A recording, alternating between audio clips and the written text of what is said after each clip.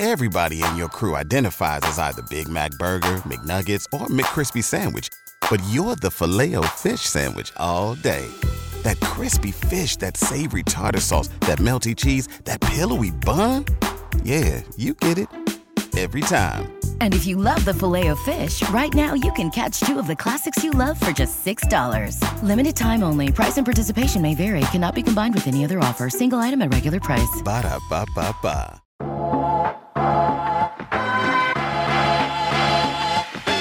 Are you tired of the endless stream of fantasy marketing and vanity metrics? Yeah, so am I. My name is James Patrick, and I'm an internationally published photographer, media specialist, and marketing strategist. I'm also a student of professional development, and like you, I've been left frustrated by all of this influencer-driven generic advice, making us think that we are just one course, conference, or manifestation away from the life of our dreams. We need to cut through this crap and move beyond the posturing, beyond the facade, beyond the image, to take real action on the real work that will create the real results. This is the Beyond the Image podcast. My guest today is health and wellness coach Nadine Dumas. Nadine, always a pleasure. How are you doing today? I'm good. How are you? Doing great. Good. Really great. By the way, awesome new cover on the Icon Fit magazine. Thank you. Thank you very much. I can introduce you to the photographer if you want. Can you? I'd like his autograph on that cover. Not yours, but his. Just his. That was an interesting project because we did something with that. For those who haven't seen it, Nadine was on the recent cover of Icon Fit magazine. And when we decided to work on this cover, we says we want this to be an issue that represents authenticity, that represents transparency, that truly reveals what we're trying to communicate in a more honest way. And because of that, we didn't Photoshop any of the photos. And you would never know because the photos, look flawless. And I don't know, what was your thought when I said to you, oh, by the way, we want you on this cover. Also, we're not going to Photoshop these photos. What was your thought on that? Well, if you could only see the other side of the phone when I read the, the text message, I was like, oh my gosh. Oh, okay. But, and I haven't made a post about that yet either. But, even just knowing that I was going to be shooting the cover, the amount of stress and anxiety that I had, because I haven't seen you in, was it 5 years? I think so. Or maybe it was 3 or something like that. 5. I want to say 5, and it might feel like 3 because everything like March 2000 to like beginning of 2002 felt like 2 months when really it was 2 years. Yeah. So it was a long time. And I just felt like on top of this photo not being Photoshopped, I'm also older, a lot older. 5 years. Yeah. And, I think everyone with going through the pandemic, so many things changed, whether it was through exercise or eating or, medical things that have happened. And I'm just like, what happens if I show up? And he is like, oh, bad mistake. And the amount of things, and I think I may have brought it up the day that we shot, of just like how nervous I was. And it had just been so long since I had stood in front of your camera. Mm-hmm. So add on top of that we're not Photoshopping, and I should also say too, it's not like you are it's not like it's like this massive Photoshop at all. Like I know what it is that you do with editing and stuff. But there was still nerves around it for sure. Well, of course there's going to be. It's a request that you have to be shown almost raw and bare. And really the emphasis of everything that I try to create with my imagery is how I'm lighting, how I'm posing, how I'm constructing the image, and all of this goes into the final product. And when we see something amazing with our eyes, we see this beautiful sunset, for example, we go to take a photo of it.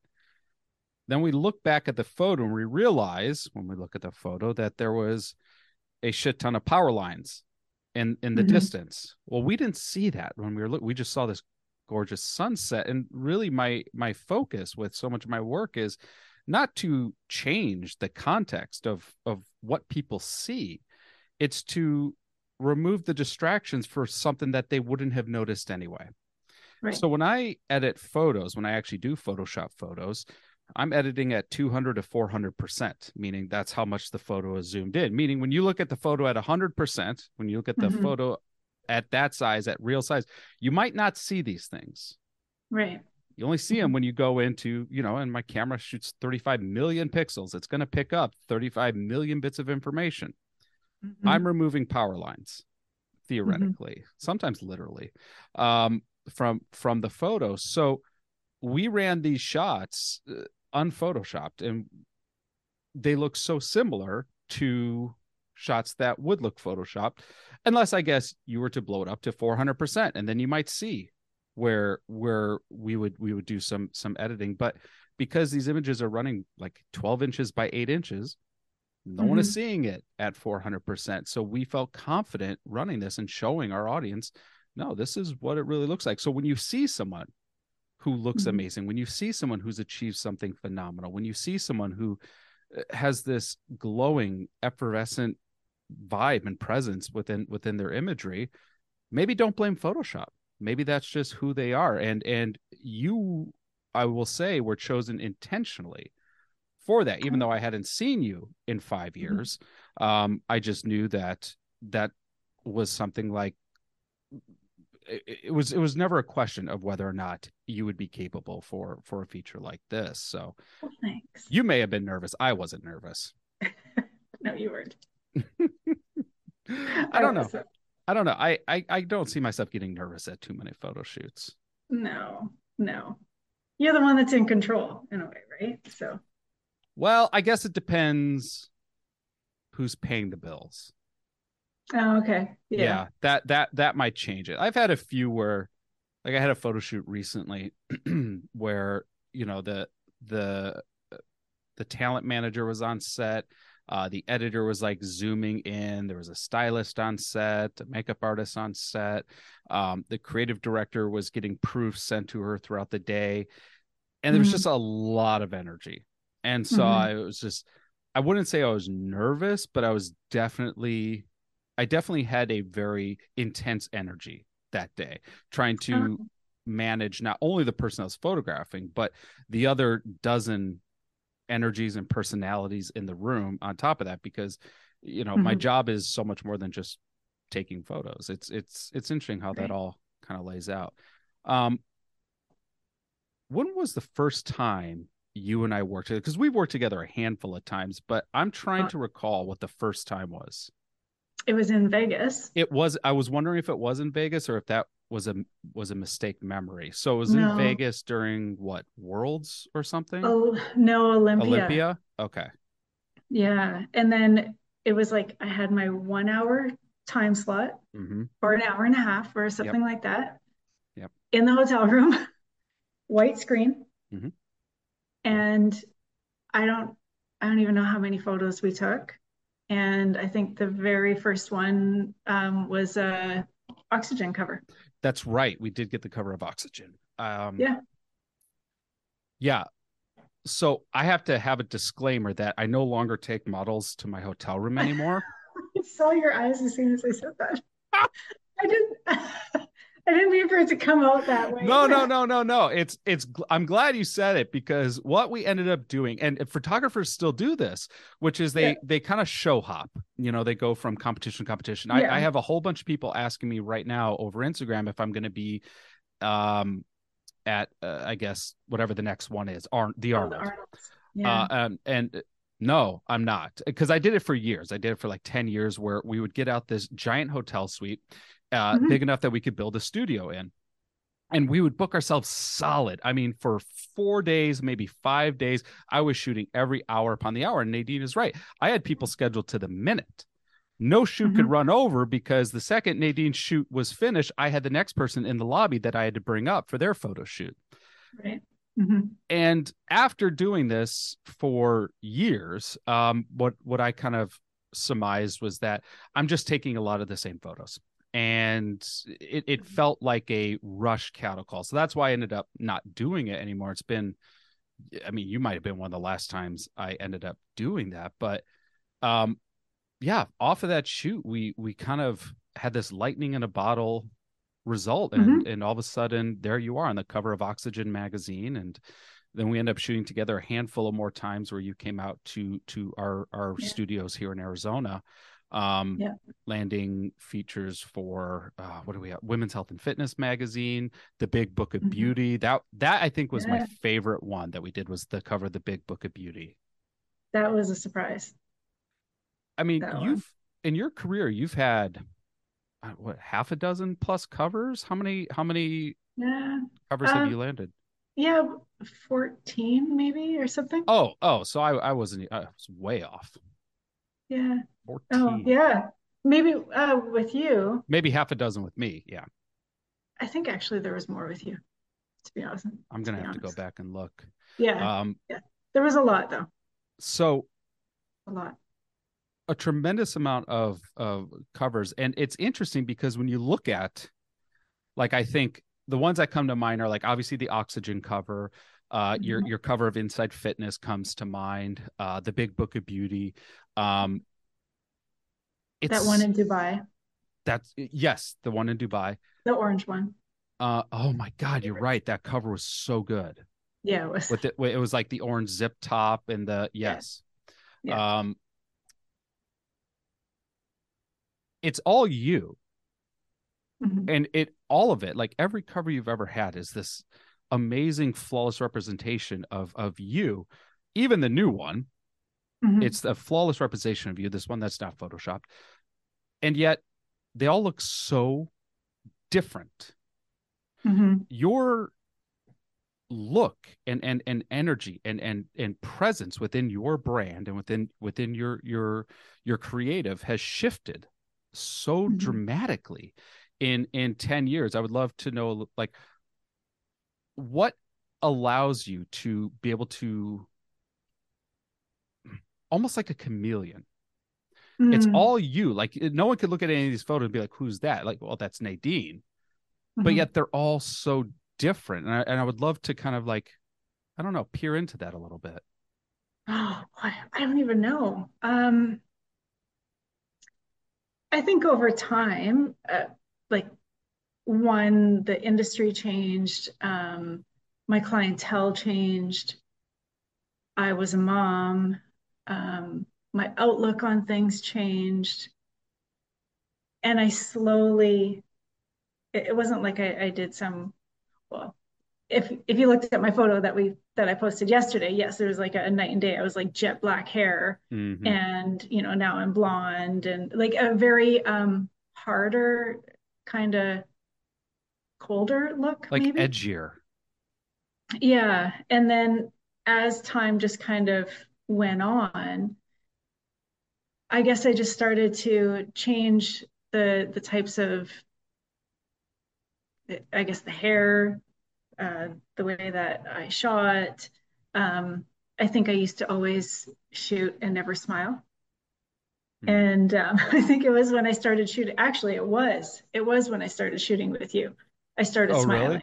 Really? Yeah, because I think even in that photo that I posted yesterday, I wasn't smiling. I wouldn't smile because I thought that you had to have this like serious kind of like sultry. Yeah. Jamie Eason would make fun of it because she would always say, like, you always are saying like the number 2 silently, 2. And that's the face you make in the photos. It's actually really good though. Yeah, and it just, I guess I just got more comfortable with myself and more comfortable with who I was and what I stood for, I guess, over time. It's interesting. I mean, I do a lot of I'll call it commercially viable portraits, which are mostly high key lighting, so bright lighting, with lots of energy and excitement, and so I get people to smile a lot. That's kind of a Yeah. thing that I do, and I can do, and we have done the more edgier, the sultrier, or however you want to define it. But with Hmm. you, like when I think, okay, if I were to think of like a signature Nadine look, Hmm. it's the smile. Yeah. It's the, like, we often shoot like the walking towards the camera pose, Yeah. with the big energy and the exuberant smile. Yeah. That is so signature to you that anything else, like, that's you modeling. When you Hmm. model, you're playing a character, you're playing a role. But when I see Nadine, I see this exuberance. And maybe that doesn't work for some people, but I Right. think it certainly works for you. I had this one photographer, I think he was trying to insult me, but he said it as a compliment. I was out to dinner with him. I won't say who it was, but he was like, yeah, you have a way of doing these bright commercial photos that seem so easy and everyone seems so happy. Not everyone can do that. But he said it was in such a way where I was like, you making fun of my work? It felt like he was making fun of my work while Weird. complimenting me at the same time. Yeah, it was Yeah. really weird. I'm like, I'm sorry I can't do these moody black and white naked Yeah. photos that you're known for, bud. But Well, it's also, even that long ago, I can't remember when it was that we first started shooting, like 8 years ago or something. mhm. Um, a lot of the images that made covers of yours were covers that you needed a girl to smile, you needed a girl Mhm. to act happy and bright and colorful and cheery, and that was what worked, and that's the reason why all of those covers came to be, right? Well, I think I go back to the word commercially viable. They were viable for the market. If Yeah. you're creating like if you're creating work that is just for you, like personal projects or something Hmm. that you're just trying to tell a narrative with, yeah, do something that is impactful and meaningful to you. But do not be surprised if it is not getting picked up, Exactly. because the market is telling you what they're looking for. They're telling you by what's Hmm. on newsstands right now. This is what we want. And yes, you can break rules, and you should be breaking rules, and you should be trying things, and you should be experimenting and pushing boundaries while still being able to create something that's commercially viable. So like I mean, Hmm. I've had covers that uh, pushed boundaries in regards to what you would normally see on a magazine cover. But it still worked and it still sold. I couldn't do something that was the antithesis of what Hmm. they're trying to achieve, because they have so much data showing this is what sells. This is what we Right. need. Right. Exactly. Shooting as long as you have, has there been any shift or evolution in how you prepare for a photo shoot, and or what you're trying to get out of it, like your goals for a photo shoot, your intentions behind doing the shoot? um to be honest, I don't think that my intentions have ever changed. um I've always just wanted to get on the covers, and I shoot with that purpose. Mm-hmm. And I had this conversation the other day with a girl, and she was asking me how I got on a lot of the covers that I did, and I was explaining it to her, and a lot of it was that I went in with the intention, like I knew what those covers were looking for, and or what those magazines were looking for, and what those covers need to look for, or need to look like, what I needed to bring in terms of clothes, what I needed my hair to look like. It wasn't that I was changing who I was at all Mm-hmm. or anything like that. In terms of how I prepare for it, um, I probably stressed myself out way more in the past, Mm-hmm. because you just wanted to have everything together and appear perfect. But I started to realize, I think the more that I started to shoot with photographers, what you guys see is so different than how we perceive like what it is that you see. You know, you can change a little bit, like, you know, the clothes being a little bit off in terms of, you know, I don't even know, like a little bit of extra skin on the side of the pants or something like that. And one of the things, and I don't know if it was you that had said it, but I was told that like I can change everything except for your face. Like, so you can't look like a deer caught in headlights. And you need to be able to smile. You need to be able to bring all of this. But if you think that you have a little bit of extra fat hanging out of the side of your pants, it's fine. Don't worry about it. And I think I used to stress myself out a lot around those kinds of things, making sure all of that was perfect, where I didn't really need to worry about it as much. That was probably all. Yeah. I would say, you know, looking back over the handful of shoots that we've done together, you've always been intentional about the work you create. And it's not that you're not willing to be creative and test things out, because you are. I mean, we've tried lots of different things in our photos, but under the umbrella of what would we do with this image? What's the intention behind it? Where could we push this? Where could we pitch this to? Is there value behind taking this photo, or is this just a photo to be a photo?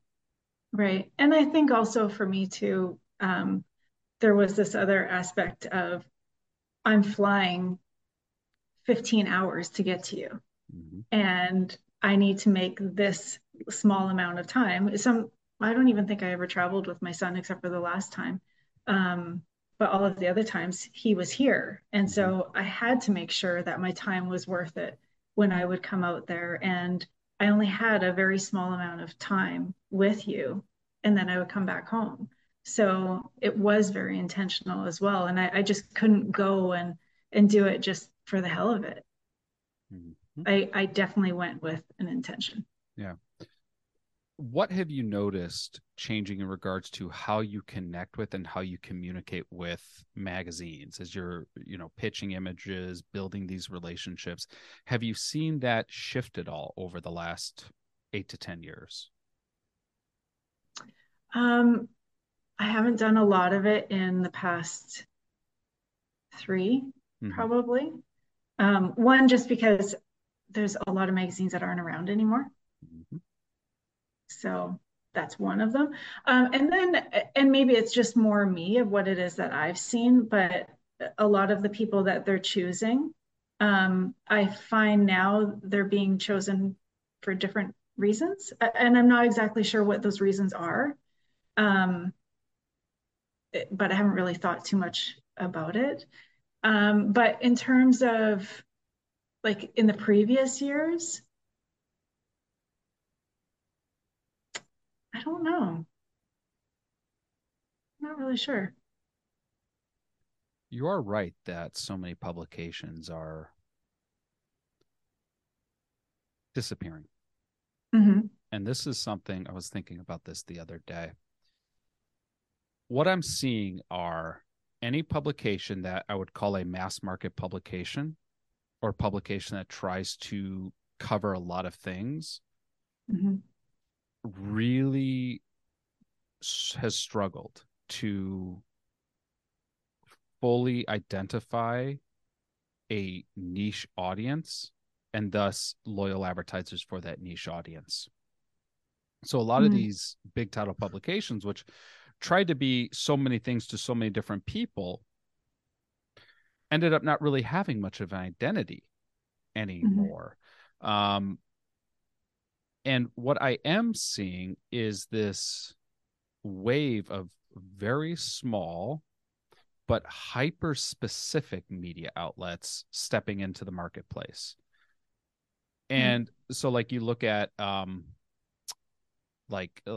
Women's Running Magazine, there's no question about what that magazine is covering. Like it is so specific. Now, is Women's Running Magazine going to have the same audience as Women's Health Magazine? No way. Mm-hmm. Not a chance.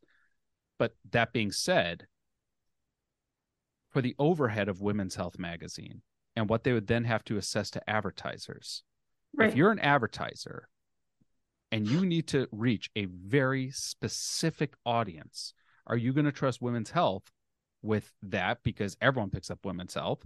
Mm-hmm. Or are you going to go to a hyper niche publication where you know exactly who that reader is? And I think, you know, the advertising dollars are what dictates what's getting published. And I feel like it's going to these niche media outlets with very specific audiences.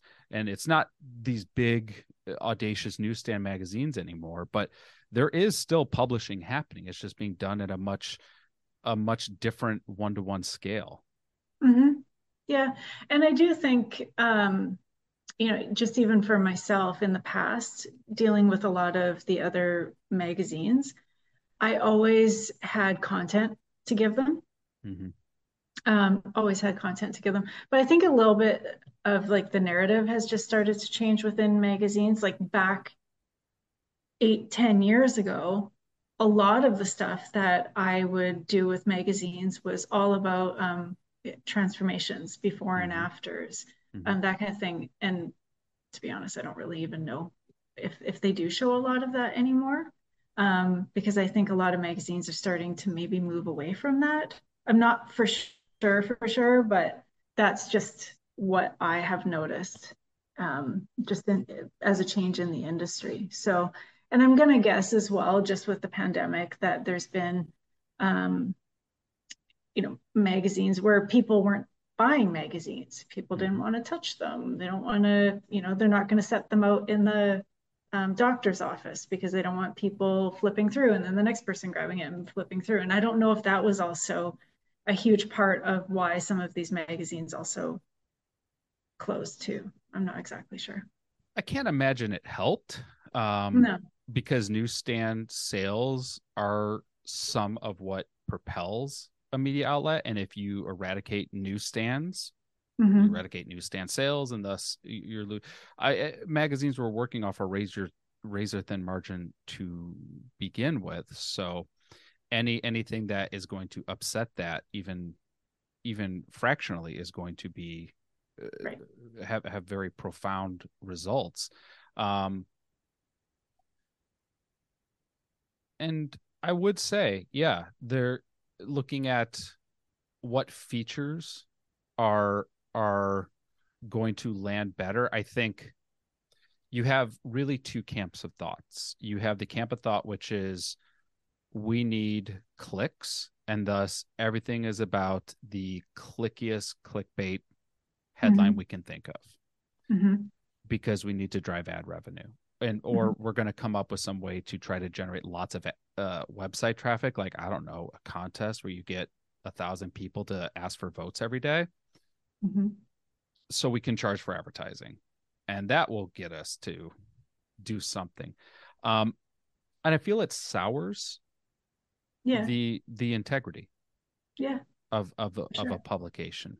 And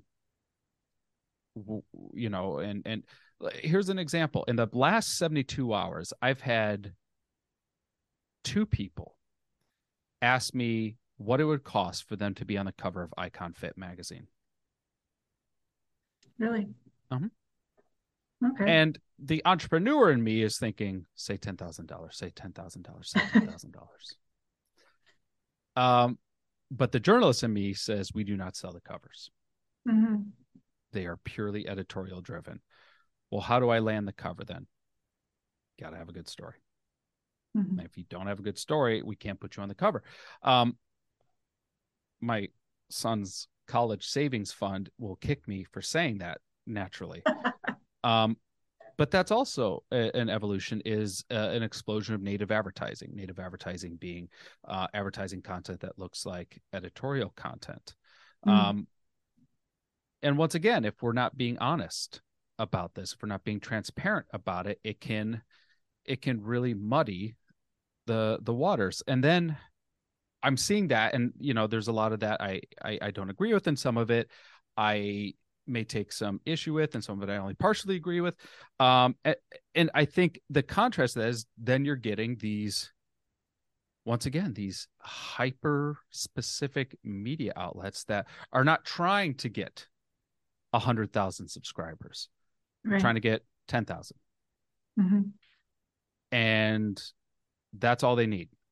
And then they can focus on quality narratives for their audience that delivers them exactly what they need.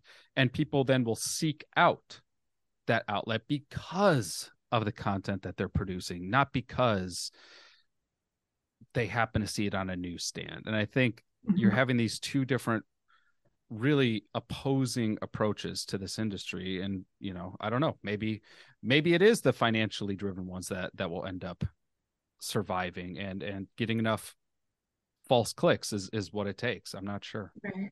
Yeah. Well, I guess it's kind of like just social media and people too, right? People putting their stuff out on Instagram, and some people are financially driven and some people are, you know, more about the clicks, and each to their own, I guess. You know, off of that, Mm-hmm. like, one could say that with your numbers that you're an influencer, Mm-hmm. but I've never seen you play the role of an influencer. Mm-hmm. You've never really worn that suit. No. Intentionally, Yeah. you've chosen not to, or just didn't seem interesting to you, or, you know, what was the thought behind that? I was with some companies in the past, but Mhm. I really didn't post a lot on my social media about it unless I had to. Um, I think there was a lot that just kind of went, it went against who I am and what I believed in. And um, kind of like what we were just saying is there were certain things that I just won't do Mhm. just to gain a buck or just to gain some followers. I Mhm. just didn't, and I still to this day, like I don't care. And my and maybe like if you look at my Instagram as well, it's I don't like blow up a ton of stuff on there and feel like I need to. Definitely in the past, like 10 years ago, I remember feeling like I had to post every single day. And Mhm. I was glued to my phone, and it was the only way that I thought that I was going to build my business, and on and on and on. And just as time went on, I built my business not on Instagram, not off of Instagram. And I just did everything a little bit more from an authentic, genuine side, referrals and that kind of thing. But I never really felt like I wanted to go down that route. And I also just didn't have the time. Like I look at it sometimes, I'm like, I don't know how people have the time to do all of this Mhm. as well. Maybe they have people that work for them and do it, but I think a lot of people do also post on their own.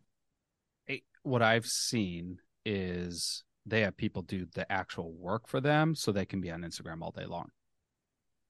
So they can be honest. Oh, yeah. Okay. Yeah. Yeah. I was writing an article right before I jumped on this Yeah. recording, and the article is kind of recapping a mastermind experience I had been in, and I spent some time really thinking and trying to remember back to this elite mastermind that I was a part of, and just some of the shit I was hearing people say, Mm-hmm.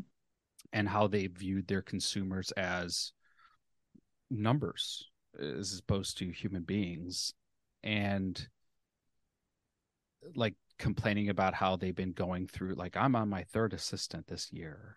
I just, you know, you can't train good help anymore. Okay.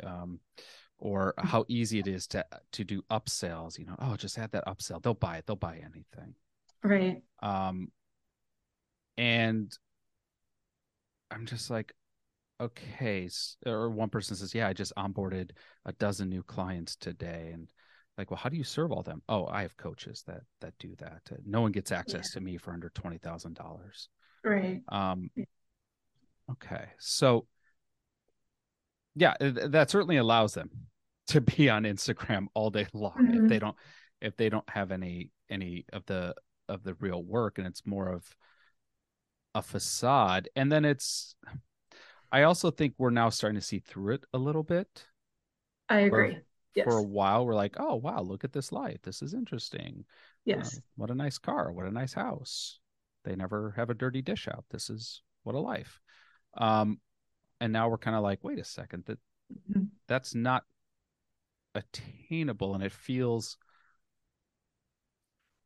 very forced all of a sudden. And your feed, minimal at best, has been just, this is a little bit of my work and this is a little bit of my life. And one of the things I noticed on your feed is you don't sell hard in your feed at all. I don't know if I've ever seen you asking for sales. No. But yet you run a successful business. Mm-hmm. So correlate that for me, because a lot of people are like clamoring to try to build attention and push as many sales as they can. A lot, I guess the short answer of it, a lot of my stuff comes from referrals. Mm-hmm. A lot of it. And like probably 90% of it comes from referrals, or it'll come from like Googling something online. Maybe they might find my Instagram, but yes, again, they probably won't know a whole lot about what it is that I do or what it is that I offer. Mm-hmm. And I've just always been like that. And maybe, if you're a marketer and you were to talk to me, you probably would see like, oh, there's so many ways that you can scale. There's so many different things that you can do. And I've had people, friends and coaches approach me about it. And they're like, you could funnel and you could have coaches under you and you could make however much more, and on and on and on. And I'll sit and listen and I'll think about it. And there's been a couple of times where I've like tried to go down that route and it does not align with me and with who I am and with what it is that I offer. And it's just not me. Mm-hmm. And I get that there's a lot of people out there and a lot of coaches out there that are perfectly fine with scaling. And, again, each to their own. But I don't feel like I would offer, or I would be able to do the job that I'm doing if I were to only give people a little bit of who I am and then have someone else work under me. And maybe a little bit of it is time as well. I don't really have a lot of time to like teach someone to, have coaches under me. And I've been in contact with people, probably some similar people that we know, that have coaches that work underneath them. Mm-hmm. And they sell you a dream and they deliver you absolute trash. Yeah. Absolute trash. And yeah, they might be making a ton of money, but it just totally goes against what I stand for. I think, one, if that's the business model you're running, you're never going to get referrals. Yeah. Yes. Exactly. It's simple as that. If people ask me, would I recommend the business coaches I work with? No. Simply no, I would not. It was, and I'll be very intentional about what I'm saying.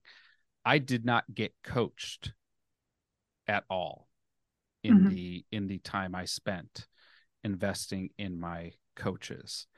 Yeah. What I got, so I was careful not to say I didn't get anything out of it, but what I got was access to individuals who I could leverage. Mm-hmm. That's what I got, especially like in masterminds. I got access to individuals that I could ask for things. Right. But I'm not shy about asking for things. So did I get an ROI on my investment? Sure. Absolutely. Mm-hmm. Was I coached on how to be a better entrepreneur or be more successful within my? No. Right. No. And in fact, some of the years I was in the masterminds were some of my least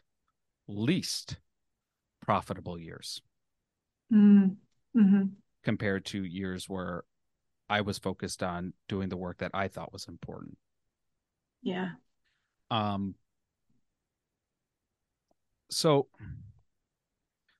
I think that is part of it. And the other part of it is, okay, so you get, if 90% of your business comes from referrals, it means you provide an extraordinary service where people are so delighted they're willing to tell others you have to do it. And word of mouth can be equipped, and it can be empowered, and it can be fueled to grow even more. But the fact that someone actually said you should funnel this, like as if funnel was a verb, you should funnel this. That to me, I find entertaining. But what I feel all of this is created is consumers who are a lot more cautious about where they're putting money. They are so much less likely to just see something on Instagram and be like, oh, I want this thing, and buy it. Yeah. They need verifiable social proof.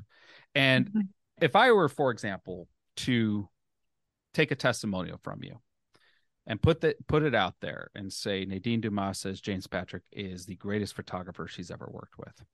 In fact, can you say that for me right now, just so I have it on a recording? Cut it. Nah, she's not going to say it. Let's just pretend she did. I'll audio edit it. And I put that out there. It probably won't work. And it's not that you're not amazing, because you are. And it's not that you didn't believe what you said, because of course you believe that. It's because if someone doesn't know you, who the shit cares what you say about me? Right. But if you yourself tell someone in person who knows you, oh, you should work with James. He really helped me. And we've achieved a lot of great things together. I would recommend him. Well, that person has now eliminated the fear of wasting an investment. Right. And if what they're trying to achieve matters to them, it doesn't matter what I say the price is. Yeah. It really doesn't, because they're already sold. By the time they contact me, oh, Nadine told me to contact you, said that I should work with you. It does not matter how high I set the price. They're going to invest, because they are 80 to 90% already sold on, I am the person that is going to solve their problem or give them the benefit that they're looking for. That right there is the power of word of mouth. It's true. And I have never had like any bad experiences, knock on wood, from anyone when it comes to referrals, and I don't ever ask anyone to do it either. And I want people to be able to do it because they genuinely want to refer me. So again, each to their own. There's a lot of people out there, I'm sure, that are making a lot of money, but I think that it really comes down to your morals and what you believe in. Yeah. What do you see coming next for you in the work you've done? Because I mean, you've already achieved so many things. I mean, I've seen you. I've seen you in Forbes. I've seen you on the cover of Oxygen. You're running a very successful business. You're a parent to a great kid. Like, what is there next that creates a new level of success or fulfillment for you? Hopefully another magazine cover. Just continuing to grow my business. And I have another side business as well, and that's been really fun. And it's like product based, it's not service based. And so it's been interesting learning about that, and just kind of expanding into that world. I just finished school last September. Oh, what for? And so I'm functional medicine. Nice. Functional medicine coaching. Yeah, it was good. It was fun. And now I'm just going to take a break from the school side of things. And I think I have enough in my toolkit to work with clients and just continue to keep on working with the types of people that I'm working with right now. I have been throwing up a lot about corporate work and expanding a little bit into the US and working with some corporations on a wellness side. But again, it's just the matter of time and demographic or my location. Yeah. That is awesome. Well, I always want more work with you in the US because that means I get to work with you. Well, I'm going to be there in March. Okay, let's do it. I'll send you a message. Yeah, please do. Where can listeners go to be able to connect with you and learn more about what you're working on? NadineDumas.com and my Instagram. If you want to check out my boring Instagram, Nadine Dumas. It is not boring. It is actually a delightful Instagram, and but it's not. Here's why it's delightful. It's because it's not what you're seeing everywhere else. That's why it's delightful. Yeah, and I have a funny kid, so he's usually on there often. Yeah, it's great. Well, we're going to make sure those are in the show notes. Nadine, always a pleasure. Thank you so much for jumping on. Oh, well, thanks for having me. I appreciate it.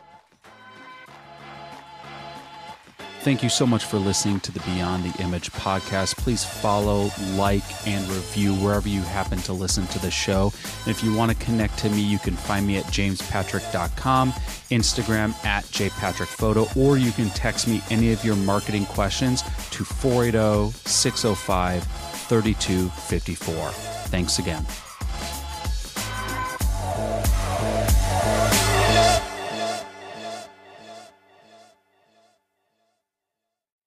Shopify helps you sell at every stage of your business. Like that, let's put it online and see what happens stage. And the site is live. That we opened a store and need a fast checkout stage. Thanks. You're all set. That count it up and ship it around the globe stage. This one's going to Thailand. And that, wait, did we just hit 1 million orders stage? Whatever your stage, businesses that grow with Shopify. Sign up for your $1 a month trial at shopify.com/listen.